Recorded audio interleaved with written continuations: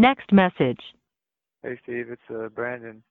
I'm leaving out to go to ADAC in the morning at 6 o'clock, so you might be able to come visit me one day over there, but just letting you know that I'm leaving here and going over there. But yeah, call me when you can. Well, I'll call you back later on tonight. Bye. On my handle business. S600 big body and it's tinted. Just to handle business. Percocets that got me in my feelings. I drive that Range Rover like it's rented. Hit him in the face for he turn state. Gotta beat the case. We gon' fuck your bae. We gon' beat her face.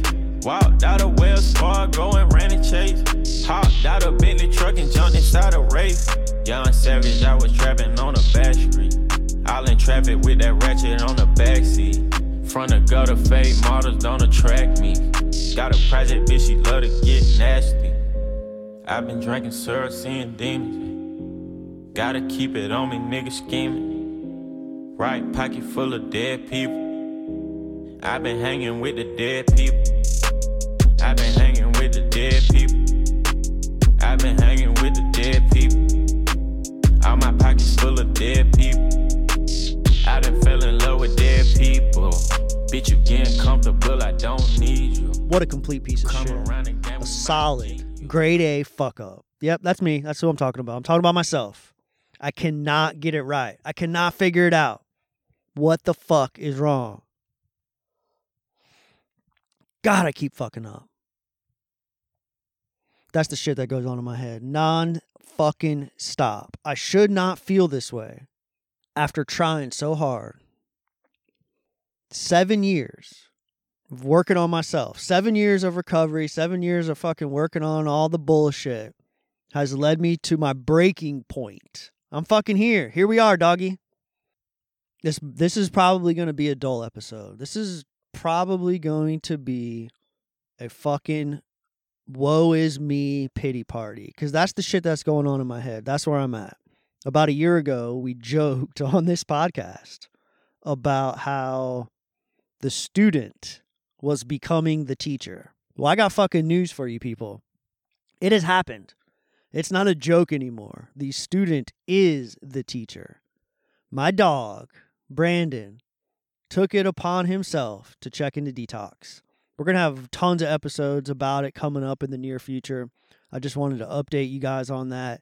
He hit me up out of the blue. He said, hey, I'm on my way. I'm on my way to detox. I was like, what? No shit. He did it. He fucking did it. He talked about it on here. He talked about it with me privately. But he did it on his own. There was no persuasion done by me. He walked in and did it on his own. Holy fuck, there's a bee on me. That's great. He checked in. He did about a week at the detox, and they transferred him to a 2-week long treatment center where he is getting ready to complete that, I believe, in a couple of days. By the time this podcast is out, he will have completed it. And he's going to be moving to a long-term care facility, like a 10-week aftercare program. I had a chance to go visit with him a couple days ago. That may become an episode. I don't know.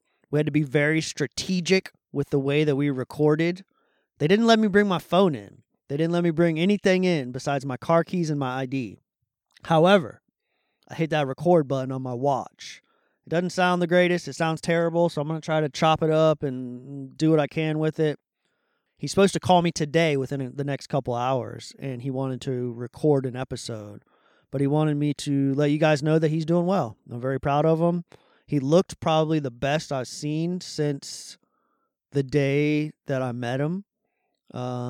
He's just fucking cleaning himself up. I'm proud of him, you know. A little bit of influence, I'm sure, by the judicial system as he has a court date coming up. But hey, whatever it takes to get there. Lord knows I'm not there. I fucking need to be in that motherfucker. When I walked into that treatment center 2 nights ago, I didn't want to leave. I wanted to stay. I had to show up like an hour before visitation and do like a little orientation thing. It's where they like brief family members on addiction and kind of what to expect and what kind of treatment they're getting and that sort of thing. At the end of the orientation, I wanted to raise my hand and ask the guy, hey, can I just stay here?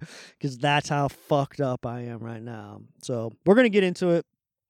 Thank you guys so much. He was stoked to hear all the positive feedback. I read him some of the emails that you guys had sent in, some of the encouraging words and stuff. If you have anything to tell him, anything encouraging, anything you feel like he could hear, go ahead and send it to notgpod@gmail.com. I'm getting everything to him. Everything I received, I shared with him. So thank you guys for doing that. And since we're speaking of the email, I just wanted to let the new listeners know that I never had the email logged in on my cell phone, and I thought I did. So all these months, I hadn't been getting any of the emails. It was only signed in on my laptop, which I was checking regularly before I moved into the van back in April. So I logged in to share the most recent emails with him when I went to go visit. And I found a few emails from Spotify who wrote to inform me that they discovered copyright violations on 3 of our podcasts, and they removed 3 of our podcasts. So if you're new and you're wondering why the podcast didn't go in numerical order, that was because Spotify removed 3 of the episodes. So I'm going to try to find the energy within myself to go back to those episodes, remove the music, and get those babies reposted for you guys.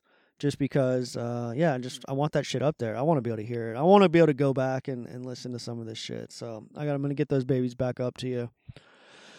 One day, if I ever begin to start feeling better. So let's get into this shit. I got a lot to share with you. I'm not a huge fan of doing solo episodes, but I'm forcing myself to do them until my dog is back out of care. Oh, yeah. So, I might not have the same energy that I have when I'm talking to someone else. I definitely won't sound as positive. I'm definitely not going to be as upbeat. This is some serious shit I'm going to get into today. Shit that's been bothering me for 39 years, or maybe a little less, but shit that's been fucking with me for 39 years. And it's mostly shit that's just in my head, man. It's 90% shit in my head. I'm also going to maybe start recording some shit in my travels with some people that I run into. If I can, again, find the energy to sit down and record. But first of all, find it within myself to talk to people, to open up to my neighbors and the people that I'm running into on the road, because I really keep to myself and don't have a whole lot to say to people that I bump into. It's just not something. I did sit down with one of my best friends, Carter, last week, and that's going to be an episode that will be uploaded in the next few weeks. He's a child, so it's going to be fun. It was a lot of fun. Y'all are going to be shocked by the shit that this kid has to say. So, whew, y'all ready to get into it?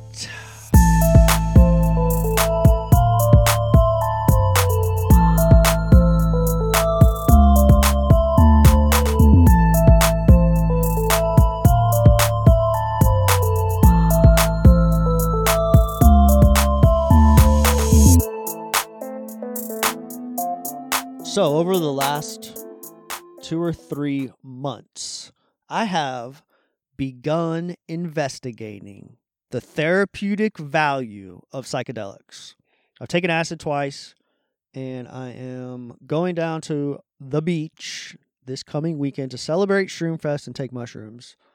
And I wanted to talk about my 2 acid trips with you guys and kind of share what came out of them.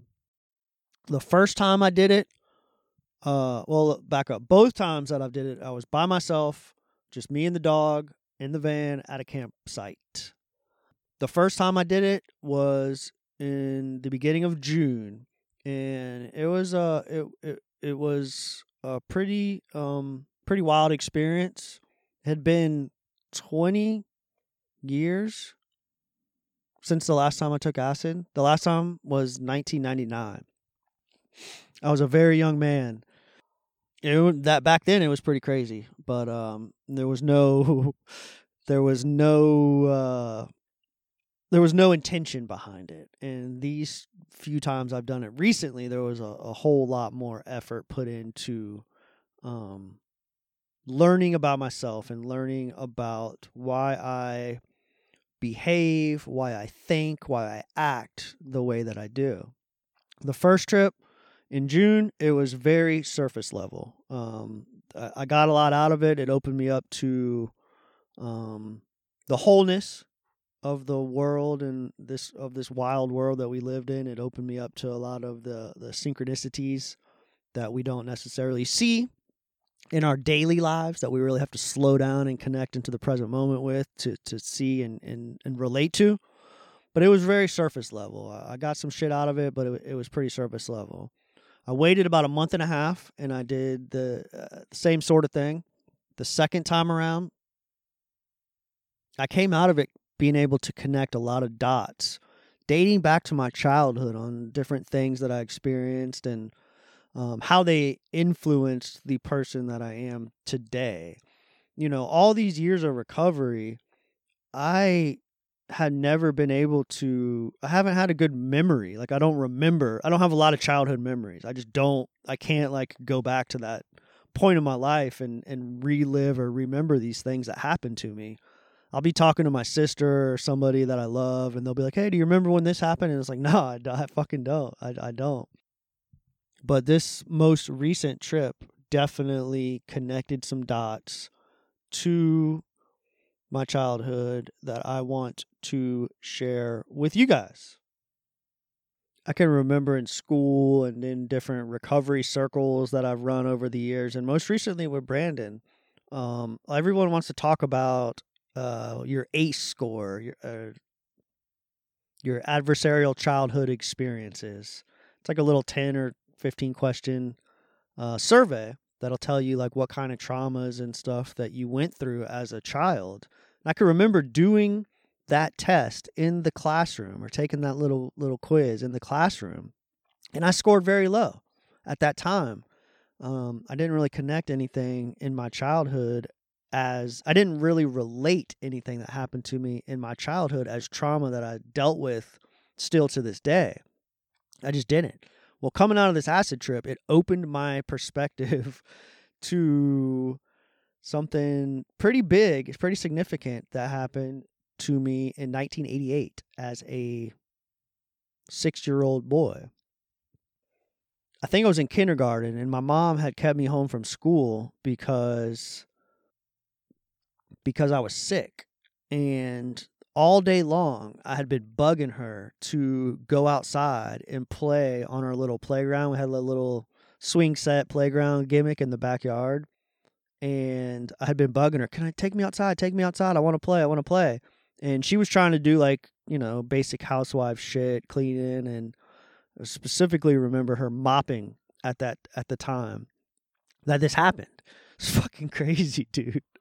This is fucking crazy. It's crazy that it happened, and then it's crazy that I was able to connect these dots with, like, further shit. So she had told me no, like, 2 or 3 times about going outside, and I remember she was in the back bathroom, like the master bathroom connected to my parents' master bedroom.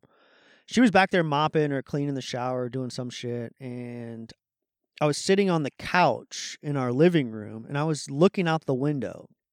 I was just like daydreaming out the window, wishing that I could go outside and play. That's all I wanted to do. I don't know how much time had passed, and I was just sitting there gazing out the window. Before I know it, I see 3 police officers run across my front yard with long rifles and jump over my fence into my backyard. Well, as soon as I saw that happen, I ran back to the back bathroom, which was actually in the direction of the house towards where the officers went. And I told my mom, "Hey, I just saw 3 cops run across the yard and jump over the fence into our backyard." And she was like, No. There's that, she thought I was fibbing because I wanted to go outside so bad. She thought I had made up a story because all day long I had been bugging her about going outside. I don't really recall everything that took place that day. So, but this memory came up during my trip. And it's not something that I think about all the time. It's not something that I ever really thought before taking this acid last week. It's not something that I ever really thought affected my life. It was just like something that happened. So, came out of the trip. I had this experience thinking about it. I came out of the trip and I wanted to investigate this situation further because I don't really recall specifically what happened. So I went on to newspapers.com and I found the newspaper article on the specific situation that happened. It is, let me try to pull it up. Hold on a second. Old guy time. I got to get my glasses. Let me get my glasses so I can read this shit. I'm just going to read you guys the news article from the Tampa Tribune.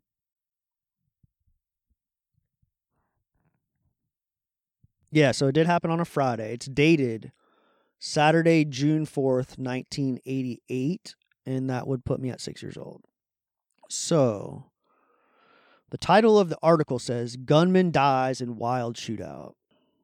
A bank robbery suspect died late Friday from wounds he received after being shot at by two citizens following the afternoon holdup in South Tampa. The craziest part about this shit is that this is like a really nice middle-class neighborhood. It's actually, nowadays, it's probably an upper-class neighborhood.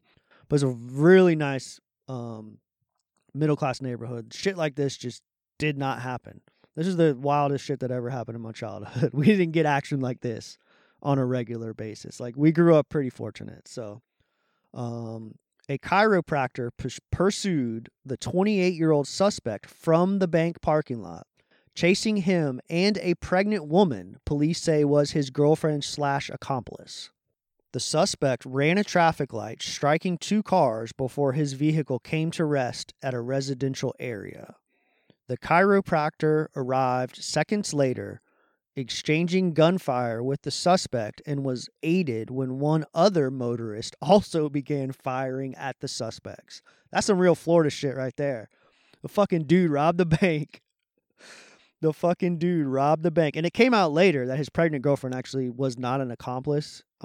This was just the day after the shit happened. So she was unaware that he was even robbing the bank. The motherfucker told her to, hey, I'm going to run inside the bank real quick and make a withdrawal. And he went inside the bank and robbed it. So she didn't actually know that he was robbing the bank. But yeah, some Florida shit. The fucking dude robbed the bank. The chiropractor whose office was next door to the bank saw the shit happen, was fucking packing, and he went after the suspect.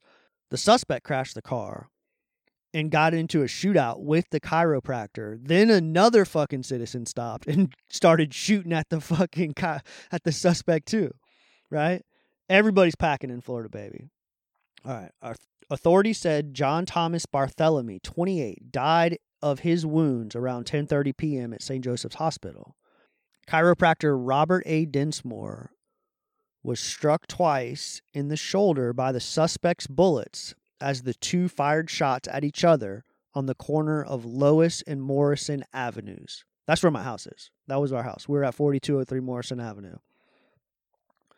Dinsmore, a former law enforcement officer, was undergoing surgery late Friday at Tampa General Hospital. His family requested the hospital not release information on his conditions. Diane Sue Cardiff, the girlfriend, 21, was wounded in the right side of her face and in the right shoulder. Cardiff was in critical condition at Tampa General Hospital late Friday. Nurses said she is 9 months pregnant and the fetus was apparently unharmed. Barthélemy was hit at least twice in the upper back, police said. Cardiff was charged with armed robbery and attempted first-degree murder. Neither of the two drivers whose cars were smashed by the suspect's car was injured. Police and witnesses gave this account. A man wearing a stocking over his head and waving a .45 caliber.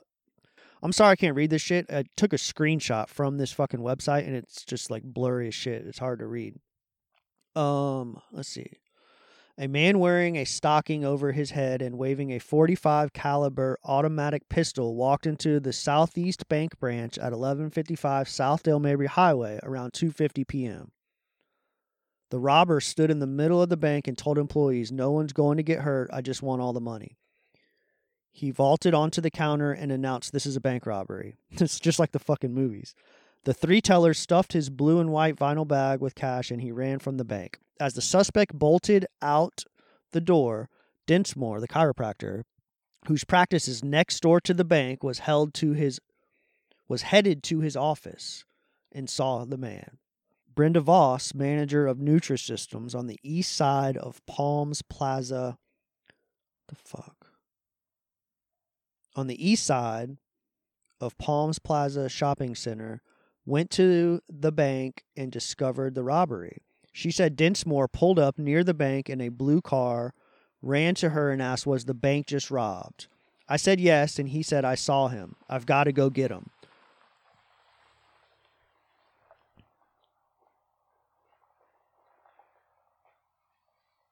The Forest Service people just drove by and I waved at them. Maybe they'll do a podcast with me.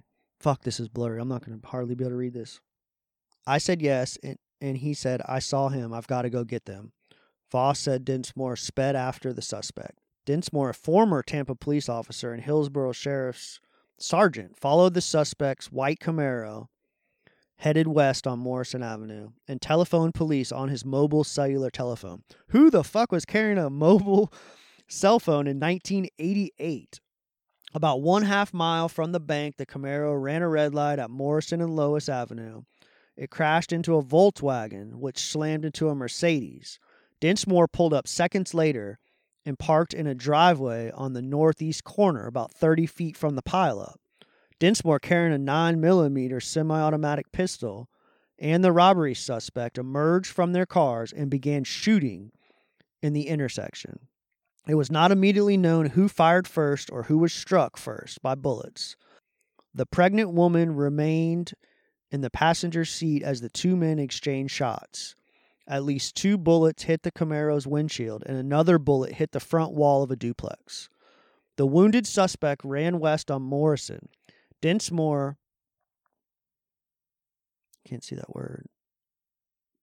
hampered by a shoulder wound, shouted at the driver of the Mercedes that the two had just robbed a bank. The driver, who police would not identify, quickly pulled his own 9mm pistol from his car and fired once at the suspect and woman. It was not known whether his bullet struck either of them. Another driver in a station wagon saw the two running and swerved at them, clipping the man and knocking the gun and bag of money to the ground. Both suspects kept running.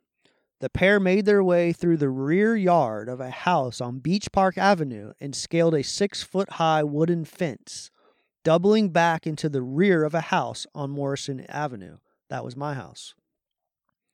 Tammy Steen, 28, that is my mother, said she was in her home at 4203 West Morrison when her young son, me, came in and told her a police officer with a shotgun was looking at their car parked in the front driveway.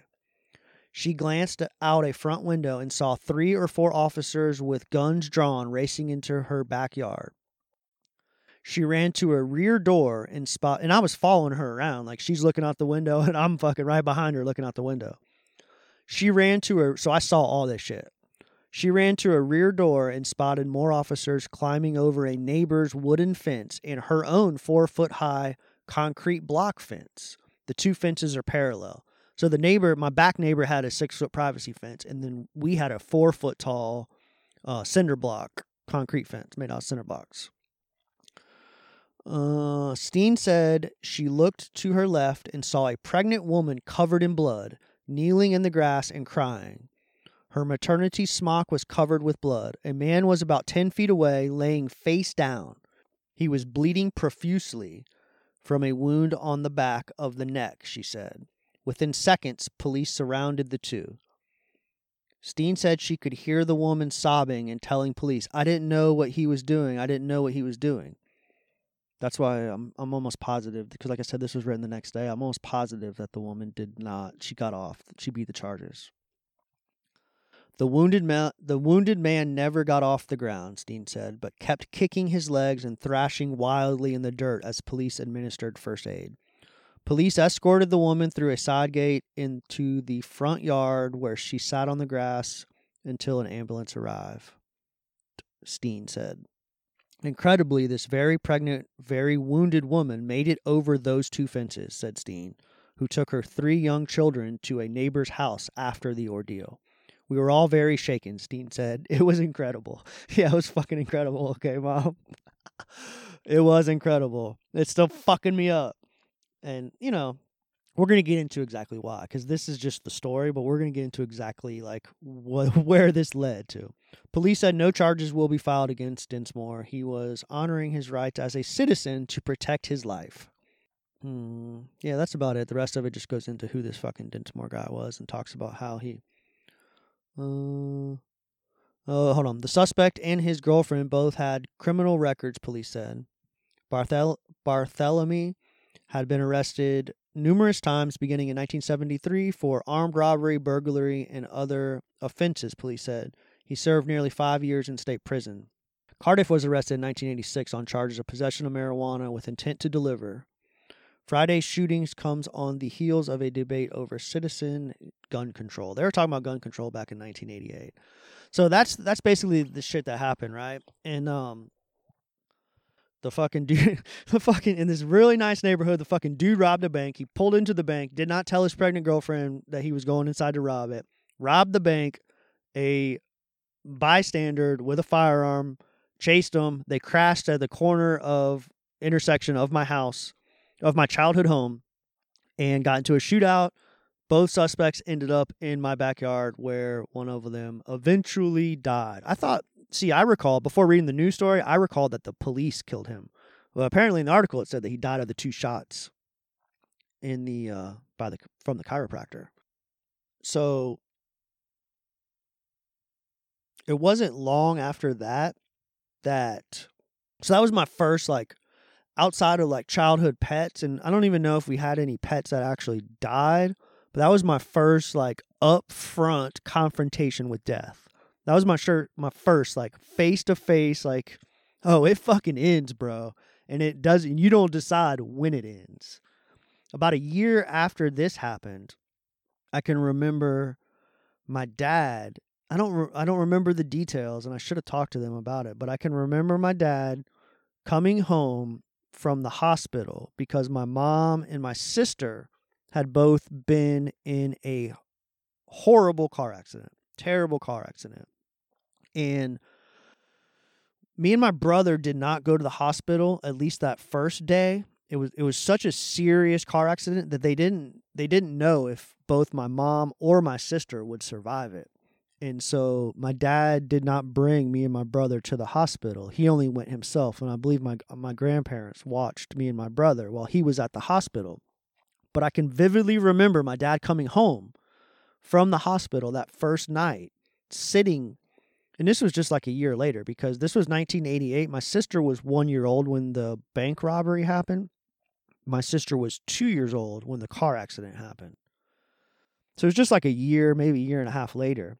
And I can vividly remember my dad sitting my brother and myself on his lap and trying to explain to us that there was a possibility that both my mom and my sister would not be coming home, that they could die. Like the prognosis was not good for either one of them. My sister, she was 2 years old. She had significant head trauma, and my mom had like a lot of internal trauma, broken bones and organ damage and shit like that. So I can just remember him sitting us down and saying that. And that's when it fucking hit me that, like, oh shit. Like, up until that point, I was okay with death, but I wasn't okay with the uncertainty of when it happens. I wasn't okay with like, boom, it can just happen out of nowhere, that these fucking things can happen to people. Tragedies just happen to people and people fucking die. I couldn't do it. I wasn't there. So that instilled a major anxiety, severe fear of death, of not knowing when it was going to happen. Scared to death of death. Well, not long after that happened, because of this crippling anxiety that I was carrying surrounding death, I began looking at my own immediate family members. And my 7 or 8 year old self, I could not, I heard a noise. I could not, for the life of me, wrap my head around, on both sides of my family, on my dad's side of the family and on my mom's side of the family. Both my dad and my mom both have a sister that is never married, no kids. And so I began to look at my family members, and for the life of me, I couldn't wrap my head around why both of my aunts had never been married and were single. I was carrying with me this enormous fear of death. And I couldn't figure out why both aunts were never married and no kids. They didn't have immediate family members. So it turned into a fear of dying alone. Okay? I started with the fear of death, and then I began to look at my aunts, and they were not married and no kids. And it turned into a fear of dying alone. That became the number one focus of my life, to not die alone. Like, I just want somebody to be with me. I just want somebody to hold my fucking hand. Now, in recovery, specifically in this Buddhist recovery shit that I did for 5 years, did a lot of work surrounding death. So I don't have I no longer live with that fear of death, but I do live with the fear of dying alone. I still fucking live with it. That shit came right to the surface during this second acid trip. It came right to the surface. So, like the good little addict that I am, instead of like doing the things to pursue the life that I wanted, a wife, a kids, a family, I lashed out and I just dove into drugs and alcohol. I sought out, and still do, seek out emotionally unavailable partners. Like, I want this thing. I want this certain lifestyle. I want this family life shit. I want to be a dad. I want to raise children. I want to be a fucking somebody that my kids look up to. I want to be a good father. But I live a life that is not congruent with that goal.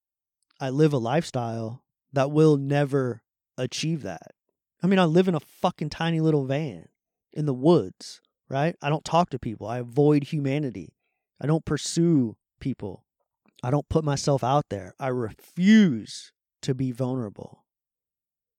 I allow people to just fucking walk all over me, right? I allow people to just shit on my fucking boundaries. I know how to set boundaries very well. I'm an effective communicator. I can effectively communicate my boundaries to somebody else. And this isn't specifically romantic relationships, because it happens in my personal friendships and relationships as well. But I just fucking let people just walk all over me and shit on me. And there's a bunch of other things that happened relationships-wise surrounding the opposite sex, like my parents' divorce and my high school sweetheart and all that shit that just like put me down a path of like seeking out people that don't have the same goals that I did. I mean, let's see, 14 years, 2 different relationships, totaling 14 years. I dated women that did not want kids, period. Not an option. And I was on board with it. I was all go, right? What the fuck? Who does that, you know? And then now in recovery, it's happened to me 2 or 3 times where I fucking think I'm in a good enough place to put myself out there in a healthy way. I attempt to be vulnerable. I communicate my boundaries to this person. And then they shit on me. And I'm not talking about like cheating or whatever. I'm just talking about like they just clearly see my boundaries and fucking walk all over it and want to continue to drag this bullshit out. And I just fucking let them do it. I just continue on. Here we go. So I connected all of these dots last week, and I decided that it may be beneficial to try out some other 12-step programs. And since then, I have gone to 2 Sex and Love Addicts Anonymous meetings, and holy fuck. What these people are talking about is the exact relational problems that I deal with. I need to be taught how to hold true to my boundaries. I need to be taught how not to allow people to just walk all over me. And I have no clue. Because every single time, I'm like, I'm not going to let this happen. I'm not going to end up in the same place that I am. And here I am right now, fucking smack dab in the middle of it. You know, just allowing people to take advantage of me. Crying about it. And then as soon as they hit me up, I'm a fucking sucker again. And I'm right back to Mr. fucking nice guy, just letting them just fucking do it. Letting them do it. It's the most fucked up thing. And I can't. It's like, it's the worst addiction that I've ever fucking dealt with. It really is. And I was like, SLAA, Sex and Love Addicts Anonymous. Like you hear about the celebrities claiming sex addiction and things like that. It's not, this shit I'm talking about has nothing to do with sex. It has everything to do with love and feeling loved. The desire for the comfort of feeling loved puts me in these predicaments that I cannot control. Puts me in a place where I cannot make the best decision for myself. People pleasing. It's the same fucking thing that we do talk about in the rooms, but I need help coping with it. I need help dealing with it. I'm turning 40 years old in a couple of months. Emotionally, I feel just as much of a mess as I was the day I walked into treatment, December 23rd, 2014. The same fucking thing. That's why I just like throw my hands in the air and fucking give up on all of it. This fucking nice guy shit. I used to treat people like shit. When I was fucking drinking heavy and using drugs daily, I treated people like shit and I didn't care. I treated people the way that people treat me today.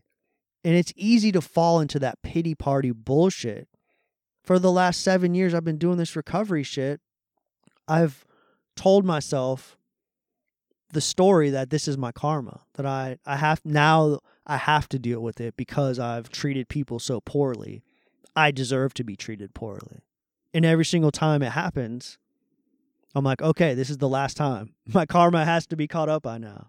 It fucking hurts so much. This has to be the end of my karma. And it continues on and continues on and continues on. I'm hoping this SLAA thing can help. The only issues I see with it so far is I don't want to use it as a cop-out because abstinence from substances is not a requirement. You know what I'm saying? They don't care about the substances. They care about the behaviors surrounding love. So, am I going to just start going to that and continue to fucking get drunk and all that bullshit? Continue to drink and do the fucked up things that ultimately lead me back to immense levels of suffering? And there's obviously it's not as available as traditional AA or NA, meaning there's not meetings every day of the week all over town. I haven't been able to find a face-to-face meeting in the region that I live. I've only been able to do these couple of Zoom meetings, and even that's a struggle for me because I'm in the van. I hardly have a Wi-Fi connection. I don't know what to do. I need help. Send me your craziest love stories. I'd love to read them on air and riff on them and joke with you about them because, yeah, I don't know. What do you guys suggest? What do I do? I need help. I'm fucked. I'm fucking emotionally wrecked. I'm a fucking mess right now. For the last 2, if it wasn't for that acid trip, I would have fucking been done. I was so done leading up to that point. Emotionally done. Just give up on all this bullshit. Give up on all the effort. Why am I trying so hard? Why do I put in so much effort? I feel the same way that I did December 23rd, 2014, walking into that treatment center. Emotionally, I feel the same. I do not feel like I've grown. Yeah, I've got some wisdom. I know what to do. I know what the right thing to do is. However, I do not know how to execute it. Send me your love stories, notgpod@gmail.com. We'll read them, play them on the air, whatever. Next episode should be with Brandon. I'm hoping he'll call me here in a few minutes and we'll get the baby recorded. And yeah, that's where we're at. We're fucked. Thanks for listening.